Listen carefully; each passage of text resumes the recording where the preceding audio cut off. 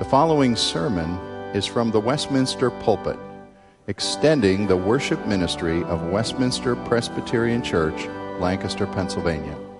We are a local congregation of the Presbyterian Church in America. Please contact us for permission before reproducing this message in any format.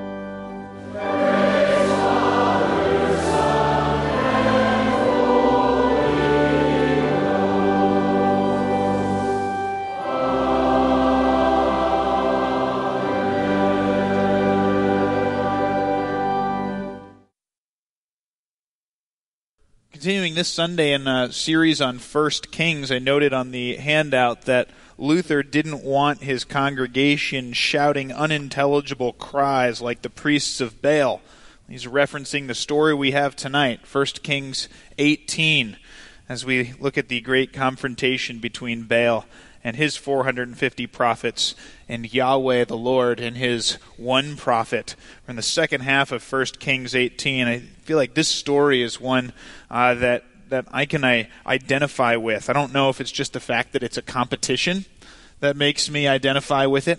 I don't know if it brings back memories of sort of the hotshot boys on the playground throwing down that gathers the crowd, or what it is. But this is a text that I feel like emotionally I can understand when Elijah says, all right, we're having a competition, here's what's happening, and the people say, that's well spoken, let's do it. And they're looking forward to seeing who is it, God or Baal. I think maybe it's helpful for us to read this passage thinking of the Israelites really wondering, who is God? Is it Yahweh or is it Baal? They didn't necessarily know who was God and what was going to happen. But I want us to see that this text will assure us not only that God is God, not Baal, but this text is also concerned with the character and the nature of Yahweh as opposed to Baal. So let's keep these in mind as we read the text. Let's start verse 20 in 1 Kings 18. So Ahab sent to all the people of Israel and gathered the prophets together at Mount Carmel. And Elijah came near to all the people and said, how long will you go limping between two different opinions? If the Lord is God, follow him. But if Baal, then follow him. And the people did not answer him a word. Then Elijah said to the people, even I only am left a prophet of the Lord, but Baal's prophets are 450 men. Let 2 bowls be given to us, and let them choose 1 bowl for themselves and cut it into pieces and lay it on the wood, but put no fire to it. And I will prepare the other bowl and lay it on the wood and put no fire to it. And you call upon the name of your God, and I will call upon the name of the Lord. And the God who answers by fire, he is God. And all the people answered, it is well spoken. Then Elijah said to the prophets of Baal, choose for yourselves 1 bowl, prepare it first, for you are many, and call upon the name of your God, but put no fire to it. So they took the bowl that was given to them, and they prepared it, and called on the name of Baal from morning until noon, saying, O Baal, answer us. But there was no voice, and no one answered. And they limped around the altar that they had made, and at noon Elijah mocked them, saying, cry aloud, for he is a god. Either he is musing or relieving himself or on a journey, or perhaps he is asleep and must be awakened. And they cried aloud and cut themselves after their custom with swords and lances until blood gushed out upon them. And as midday passed, they raved on until the time of the offering of the oblation. But there was no voice. No one answered. No one paid attention. Then Elijah said to the people, come near to me. And all the people came near to him. And he repaired the altar of the Lord that had been thrown down. Elijah took 12 stones according to the number of the tribes of the sons of Jacob, to whom the word of the Lord came, saying, Israel shall be your name. And with the stones he built an altar in the name of the Lord, and he made a trench about the altar, as great as would contain 2 seahs of seed. And he put the wood in order, and he cut the bowl in pieces, and he laid it on the wood. Then he said, fill 4 jars with water and pour it on the burnt offering and on the wood. And then he said, do it a second time. And they did it a second time. And then he said, do it a third time. And they did it a third time. And the water ran around the altar and filled the trench also with water. And at the time of the offering of the oblation, Elijah the prophet came near and said, O Lord, God of Abraham, Isaac, and Israel, let it be known this day that you are God in Israel, and that I am your servant, and that I have done all these things at your word. Answer me, O Lord, answer me, that this people may know that you, O Lord, are God, and that you have turned their hearts back. Then the fire of the Lord fell and consumed the burnt offering, and the wood, and the stones, and the dust, and it licked up the water that was in the trench. And when all the people saw it, they fell on their faces and said, The Lord, He is God. The Lord, He is God. And Elijah said to them, Seize the prophets of Baal. Let not one of them escape. And they seized them, and Elijah brought them down to the brook Kishon and slaughtered them there. And then Elijah said to Ahab, Go up, eat and drink, for there is the sound of rushing rain. I'm going to stop there. Let's pray as we approach God's word. Lord, thank you that you have given us this text of your word. I pray that you would use your word to help us know you more, to understand who you are and your call to your people. And we pray this in your name. Amen. Here we have a classic Sunday school story. Most of us probably heard this early in our lives, but I think there's a danger to looking at classic Sunday school stories, and that is we're used to hearing them by themselves. We're not used to hearing them in context. And so we don't usually question, well, why is this happening now or here, and what's going on? But if you think about all of the bad kings that Israel has had up to this point, and how many years the Israelites have been going after other gods and idols, you have to ask the question, why now? Why does God say to Elijah, go throw the gauntlet down with the prophets of Baal now? What's the purpose? Because our God is a God who does things for a reason. We have to begin by understanding Baal's role in the collection of Canaanite gods. So Baal was the storm god or the rain god. He was the god associated with lightning and fire, but also storms with rain, and the one who would bring rain to make the earth fertile and grow. Now if you think back to the context here in 1 Kings 17, when Elijah first shows up in the story, he comes and announces to Ahab, there is going to be no rain, not even dew on the grass, for 3 years. There's going to be a harsh drought and famine. And this is a punishment on Israel. It's a punishment on Israel for turning away from God, but it's a very particular punishment. Baal was the attraction. Baal was the rain god. So what's the punishment? There is going to be no rain, not even dew on the earth. This was also an attack on Baal himself. But 1 Kings 18, which we saw the first part of last week when Dr. York preached, 1 Kings 18 started with the Lord saying in verse 1, Elijah, go show yourself to Ahab because I am going to send rain on the earth. God is going to end this drought and send rain. But anyone who is leaning towards Baal worship could easily have interpreted the coming of rain to a victory for Baal. The way they would have interpreted it is, it's taken a while, but finally Baal's back. Baal, he had to fight with that God who proclaimed a drought. It's taken 3 years, but Baal's been victorious. See, he brought rain back. And Jezebel and her Baal prophets could easily say, here's rain. Baal won. And so, in light of Baal and his prophets and Jezebel possibly spinning this as a victory, God, before sending the rain, before sending his promised rain, is going to make it clear on a public national level that God is God alone, and the rain that comes is from God, not from Baal. That's why the story happens here. God also sets up this context in a very specific way so that there could be not a hint or shadow of doubt that God is the one sending the rain here. There's not going to be any doubt that Yahweh wins and Baal loses. And we see it a number of ways. One is the fact that God tells Elijah to do this on Mount Carmel. Now, Mount Carmel is not central to all Israel. It's in the very top northwest corner of Israel, right next to Tyre and Sidon, where Jezebel's from. And God could have said, well, let's have this context on Mount Zion or something like that, but he doesn't. He says Mount Carmel. Why? Mount Carmel was known as a mountain of Baal. We actually have found in archaeology an inscription from the Assyrians which calls Mount Carmel the mountain of Baal. And so we're going to Baal's home turf, if you will. Baal's the home team, and God's going to beat him on his own ground. Well, then there's the number of the prophets. Elijah says, only I am here as a prophet of the Lord. We know that Elijah's not the only prophet alive Remember from last week, Dr. York told us that Obadiah had saved 100 prophets of God in a cave and protected them. The point Elijah's trying to make is there's 450 of you, there's only one of me. So if anyone thinks that this victory is going to come about because the number of prophets or the magnitude of the voices or the persuasion of the number of prophets gathering around and calling on the Lord, it's not that. There's 450 of you, there's one of me. Again, God's at the disadvantage here. And then not only that, but Elijah then goes through the ritual of dumping 12 bucketfuls of water all over the altar.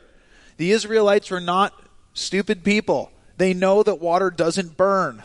Elijah's stacking the deck against God so that when God responds, there is no question that this is a divine act.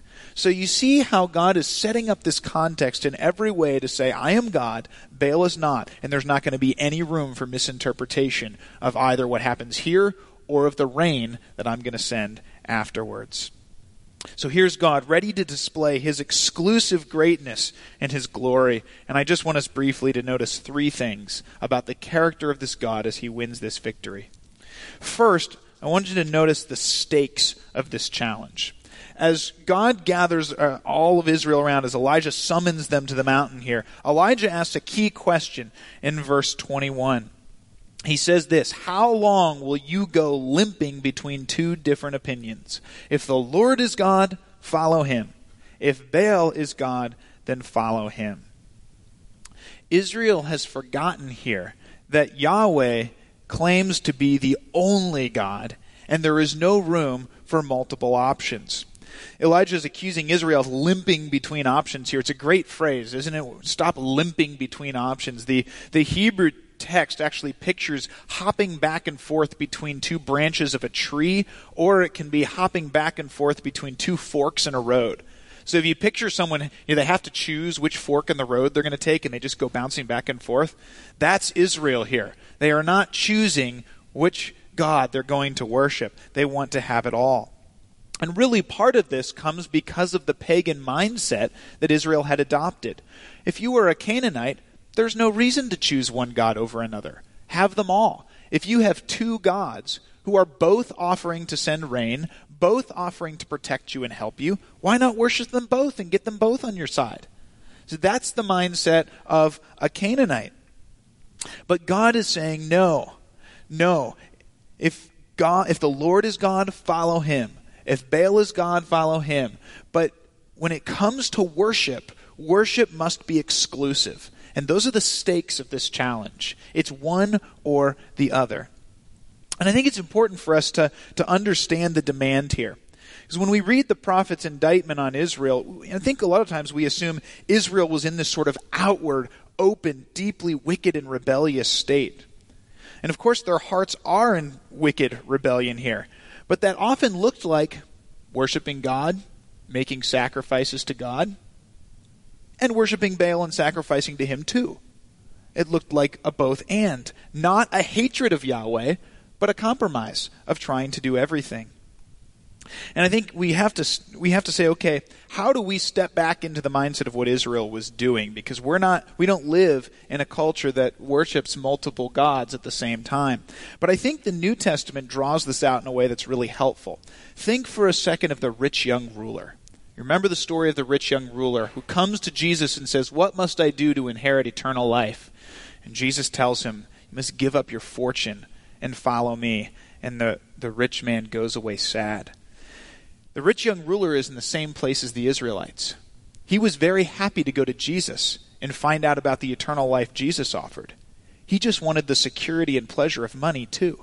He wanted a both and, not an either or. And I think this is where our hearts can slip into the same trap. The God of Israel, the God who has sent his Son Jesus Christ, is God and Savior alone.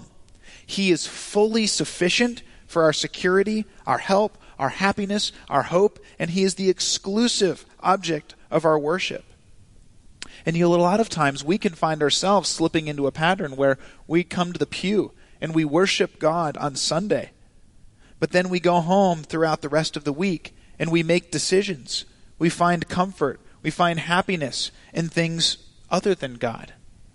I think it can be very helpful for us to ask some key questions of our hearts. Here are some examples of some questions that can help us understand where are our hearts finding our joy or our hope or our security. Ask yourself things like this. What do I spend the most time thinking about throughout the week? What occupies my thoughts the most of my time? What do I fear? What am I constantly worried or anxious about? What dominates my fears and my anxieties? On the other hand, what makes me feel confident and happy? What things in life give me the most happiness and joy? What things give me the most happiness and joy? What do I set my heart on, or what are my plans or agendas working toward? What am I aiming at throughout the course of my week and my life? Where do I find security or comfort? What things set me at ease? The answers to these questions will tell us what we're setting our heart on. The answers to these questions will tell us what's occupying the space of our hearts. What's giving our heart comfort, security, help, hope, joy. When I find my worries arising because my retirement count isn't what it should be, or when I find myself angry and upset because my baseball team lost for the 69th year in a row. It's tough being from Cleveland.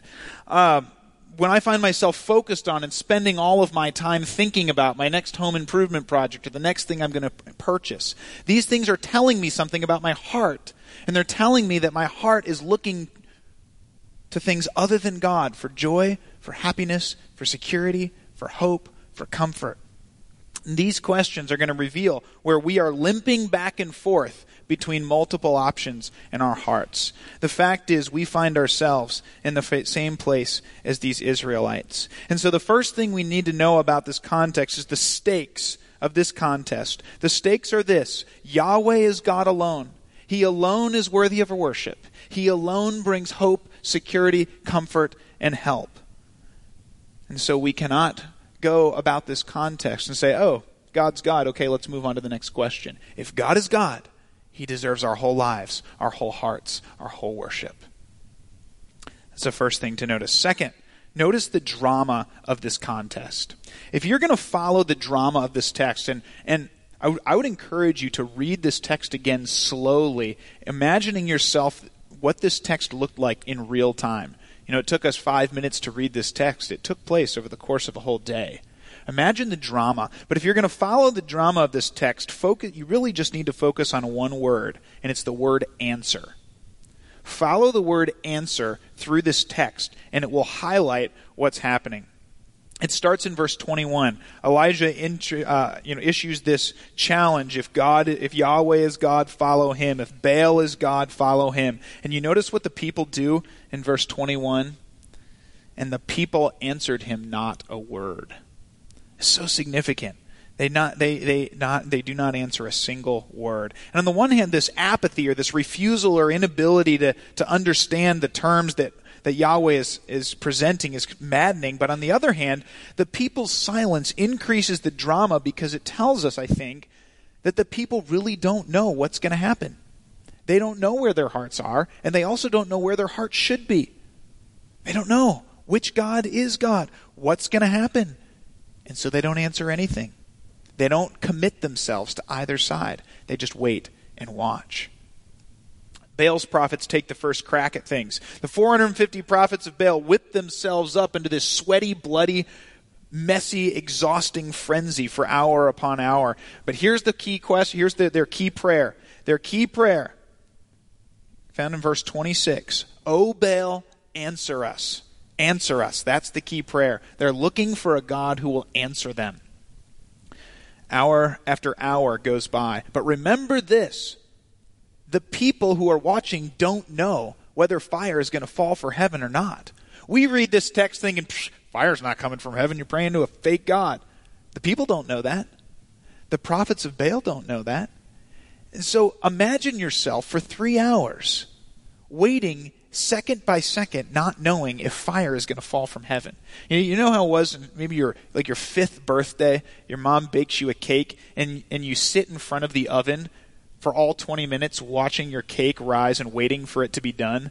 And the 20 minutes on the timer seems to take like 7 hours to tick down. Imagine yourself here waiting for lightning to fall from the sky. Each second, the anticipation and the tension is such that the time seems to drag out, and that's what's happening here. They're waiting for an answer, waiting for that answer to come any second now. But there was no voice. No one answered. And so Elijah starts to lob some insults in there. I can imagine sort of after 3 hours, the tension is starting to relax and people are wondering what's happened. And so he's saying, hey, well, Baal's a god. Here's what's happening. And it can kind of seem a little odd. Why does Elijah say Baal is a god? Well, he's reminding the people of what Canaanite gods are like. He says he's a god, a Canaanite god. What do Canaanite gods do? They go to sleep. They go on trips. They need to do everything a human does. So he's saying, if he's a Canaanite god, like all the gods you believe in, you got a lot of options. He could be gone and you're out of luck. He could be asleep and you need to cry louder. We actually have a story in Canaanite mythology of Baal's sister coming to look for him in desperate need of help, and he's gone hunting. No luck. So that's what Elijah's saying here is, you know what your gods are like. You better try to cry louder here. But the climax of the efforts again brings out the word answer. There was no voice. No one answered. No one paid attention. Elijah then calls the people near to him. And he carefully and deliberately rebuilds the altar. And again, as you read the text, I want you to notice how long it takes to describe what Elijah's doing. It's building anticipation and tension. He builds the altar. He lays the wood. He cuts the bowl. He pours the water. He does it again. He does it again. Building up to this tension until Elijah prays the same prayer that the prophets of Baal did to Yahweh. Yahweh, answer me. O Lord, answer. That's his prayer. And the fire of the Lord fell and consumed the offering, the wood, the stones, the dust, the water. Everything is consumed. The Lord answered. You see the key word here, answer. And if you trace the drama, it tells us that God answers and Baal does not. But it also traces why the gods answer. It tells us something about the character of the gods. See, Baal's prophets thought that their God would answer if they got themselves worked up into enough efforts to gain their God's attention. If I do enough, if I run around the altar enough, if I get sweaty enough, if I do enough, if I cut myself enough, if I do enough to impress my God, he'll answer me. Or maybe it's if I can get my God to have compassion on me, if I can do enough that he'll look down and feel sorry for me, then he'll answer me. The frenetic pace and efforts that leaves these prophets exhausted tells us they are trying to please or to impress or to gain the attention of their God by what they do. Is any of that there with Elijah? No way. Elijah kneels down and just says, God, answer me. And the Lord answers. And this is huge. And this is, I think, a great text and a great thing to notice on the eve of the Reformation, because this is very akin to Luther's concern. Luther's concern was his spark of the Reformation was as he navigated the system of prayers and penance and monastic life and poverty and fasting, he constantly wondered, am I doing enough to please God or not? Is God impressed with me? Is God going to accept me? Or is this not enough? That's a similar mindset. But here we have the answer to the question, what is it that gives us assurance of God's love and acceptance? What is this that gives us assurance that God hears our prayers and answers us? It has nothing to do with our efforts, nothing to do with our frenetic efforts to impress him or please him. On the other hand, it is the covenant relationship that God has established with his people. It's the covenant relationship. You see how Elijah went back to the God of Abraham, Isaac, and Israel. He's going back to God's work, to God's calling, and God's relationship that he made with his people and say, God, you have made a relationship, a covenant relationship with your people. And that gives Elijah his assurance. For us, of course, that relationship is now founded in Jesus Christ, the blood of his Son, our Savior. And it's a trust in the power and promises of God's word, where he has said that if we come to him in his name, he will answer us. And God's people can pray with a confidence and an assurance and a peace that is impossible if you are stuck wondering if your God is pleased with you or mad at you, wondering if you've done enough or not to gain his intention. Elijah prayed and God answered. That tells us that God is God, but it also tells us that our God is one who has come to us and forged a relationship with us based on his covenant, based on his promise, and then based on the blood of his Son, not based on what we do. And we see that here in how these men pray. Well, finally, notice the surprising theme of this passage. The surprising theme of this passage. If you were to ask anyone, what's the theme of Elijah versus the prophets of Baal? Things that come to mind are things like fire, judgment, God wins, Baal loses, the death of 450 prophets of Baal. It's a passage of judgment. It's a passage of God's victory. And that's true. But I think that is not the primary point that God is trying to make here. That's not the primary thing God is doing here. This passage is primarily about God's grace and mercy to his people. And we see this all throughout this passage. First, ask yourself this question. What do God's people deserve here? What does Israel deserve? They're limping back and forth between God and Baal, worshiping idols, following Jezebel and Ahab. If this passage were about judgment and justice, what should have happened? God's fire should have fallen from heaven, but it should have fallen on the people of Israel, not on the offering on the altar. That's what would happen if this was about justice. But God doesn't do that. Instead of consuming his people, God comes and offers to perform a miracle in front of them in order to lure them back to worshiping him. Remember how in the New Testament the Jews come to Jesus and demand a sign? They want to see a miracle that will demonstrate that he's divine. Or think about how the rich man in hell asks Lazarus to rise from the dead to go warn his brothers about God. And in both cases, Jesus says, no, I'm not doing a miracle because my word should be enough. God could have said the same thing here. My people have my word. But instead, God graciously comes to him and says, okay, Israel, you're running from me. I am going to do something stunning. I am going to perform a dramatic miracle before your eyes to woo you back to myself. This is the heart-stopping God coming and wooing his rebellious, wayward people back to him with a stunning miracle. That's the purpose of this event. And we know it because it's exactly what Elijah prays in verse 37. Look at verse 37. He says, answer me, O Lord, answer me that this people may know that you are God, and what? And that you have turned their hearts back to me. Why does he want God to answer him? That the people may know that he is God and that he has come to turn their hearts back. The point of the prayer is that God would demonstrate who he is, show who he is, and so draw his people back to himself. God is coming in fire here, not in judgment alone, although he certainly is going to judge Baal's prophets, but primarily to bring his people back to himself. I think this is reinforced by the text in verse 31 also when it describes what Elijah is doing. It talks about rebuilding the altar with 12 stones representing the 12 tribes of Israel. To whom the word of the Lord came, it says, saying, Israel shall be your name. By rehearsing the history of God naming Israel and calling them his, the text is reminding us that Israel's identity was graciously given to them by God himself. God called them. God named them. They're his people. God is their covenant God. And it's giving that as the groundwork of this whole event so that we'll understand that this is God coming and saying, I named you. You are mine. Come back to me. That's what's happening in this text. And even, I think if we go a step deeper, the sacrifice on the altar here, the sacrifice that God consumes is also a summons to remember who Israel is and demonstrate proper worship. And if we think back to Leviticus, when God brings Israel out of Egypt and tells them, build a tabernacle so that you can worship me. Leviticus 9 tells us that the first time they offer sacrifice at the tabernacle, what happens?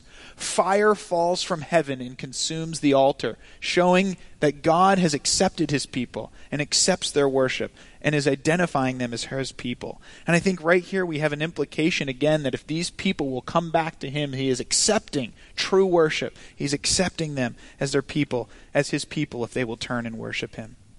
I think if you want to look at a broader level, you could even back up one step further and say, Why is this happening? It's happening because God is about to send rain.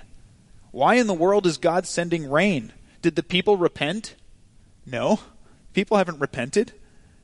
But God in his grace and his mercy is saying, I have punished you for 3 years, but I am not going to be angry with you forever. I am going to come and have grace and mercy and woo you back to me.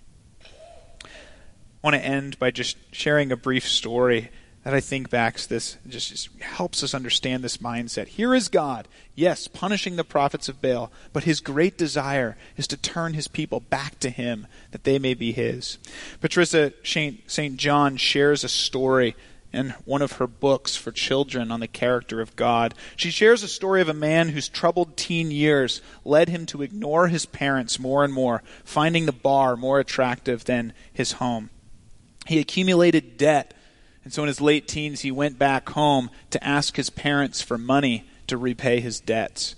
But when he went home, he was too embarrassed to ask his parents for money. He knew where his dad kept the money, so instead of asking, he stole the money. After stealing the money, he was too embarrassed to go back home again, and he left home, and his parents lost track of him. His parents knew nothing about him from that point on. They didn't know about his homelessness. They didn't know about the prison sentence that he served. They didn't know the depths that he had fallen into. But while in prison, this man thought about home again and again. And when his term in prison was up, he determined that he would go home and see his parents again. But as he decided to do this, he realized, what right do I have to see my parents? What right do I have to even think that my parents would want to see me after all that I've done to him? So he decided to write them a letter, and the letter said this: I know it is unreasonable for me to think that you would want to see me again, so it's up to you. I'm going to come by our road on Thursday morning. If you want to see me again, hang a white handkerchief on the porch. If it is there, I will come. If it is not, I will go away, and I will not bother you ever again. On Thursday morning, the young man approached the street that he lived on, and he was too nervous to look up and look at the house. So he stood there for several minutes before finally looking up. And when he looked up, he just stopped and he stared.